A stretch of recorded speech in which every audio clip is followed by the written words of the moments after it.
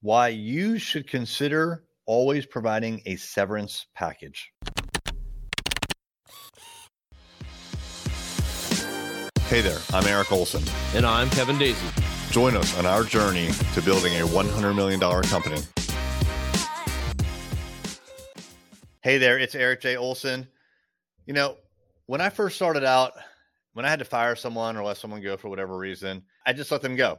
They never got a severance package. I always thought that was kind of silly, the whole concept of a severance package. You know, you were here, you did a job, and if you got fired or terminated, then there was probably, there was a reason. And that also meant, in my opinion, back then, that you probably took home a lot of extra money without doing the job that I wanted you to do. And that eventually led to your termination. So I never really believed in severance packages. But recently, like in the last maybe like 3 years or so, I've really kind of changed my mind on that. And so we do now provide a severance package. It's not huge. We usually offer 2 weeks of pay as a severance package, but there's a couple of different reasons. One, I want people to leave here on good terms, frankly, even if it just didn't work out for them.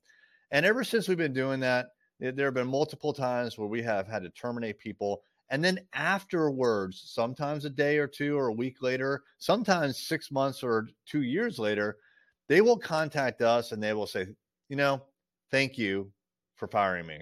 As odd as that sounds, I have literally been told, thank you for firing me. You did the right thing, Eric.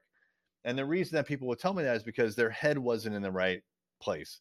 They did not have the right mindset at that time in their life, or there was something going on and they were distracted and they cannot do the job properly. And they knew it. They expected more of themselves than they were providing here at work. And we were telling them. And hopefully I've given people many, many warnings in the past. And I try to do better at that. I don't want anyone to be surprised when they get terminated. They should definitely be warned on multiple occasions with escalating warnings. So number one, I don't want people to be in a bad place. So if they get terminated, then I want to make sure that they have, some sort of an exit ramp, I should say, something that, so that they won't be in terrible financial trouble. So yes, of course, the state has their way of making sure that people that are unemployed are taken care of and not destitute. But that's not really what I'm talking about. I just want to make sure that they have a little bit of warning financially. So we provide that severance package. Now, also, what we do is in order to get the severance package, you have to sign an agreement. And that agreement is a summary of your termination. So there's a couple of reasons for that. One is it includes things like, if you were issued a company computer or keys or something like that, then you agree that you're going to return those things, right? We need those things back. So in writing, we come up with an agreement. You're going to return your company property. In writing, any confidential information that you have, data that you have, you're going to either destroy it or return it to us. Also in writing, you're not going to defame us, right? You're not going to go online and just slander us. Also, it's the terms of the termination, like why were you terminated? So we put that in writing as well. And the employee agrees to it, or I should say the past employee agrees to it, and they sign it, and then they get the check. And so that's how it works. Is there's there's the warnings, the escalating warnings and disciplinary action leading to a termination, and then at the termination we say we're going to provide you a severance package, and then we provide the details and provide the document a day or so later.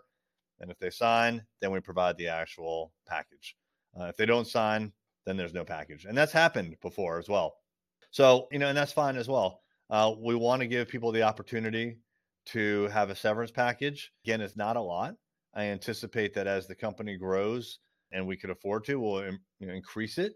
But it's not a big priority for me right now, to be honest with you, as far as the dollar amount. I want to provide something, but it's not a big priority to increase it because these are people that are leaving the organization. I'd rather have the money in the organization to improve what we're doing here. But I do want to make sure that they're taken care of. So that's why we do it. If you are not currently doing a severance package, I would encourage you to think about it. It doesn't have to be huge.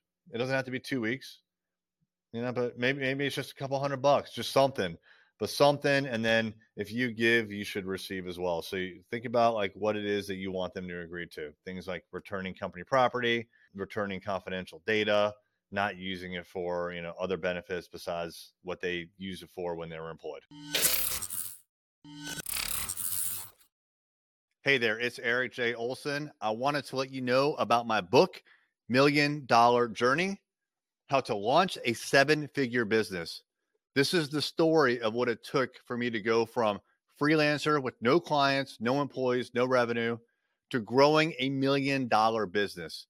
It took me 8 years and I made a lot of mistakes. And all of those mistakes, and more importantly, lessons learned, are in this book.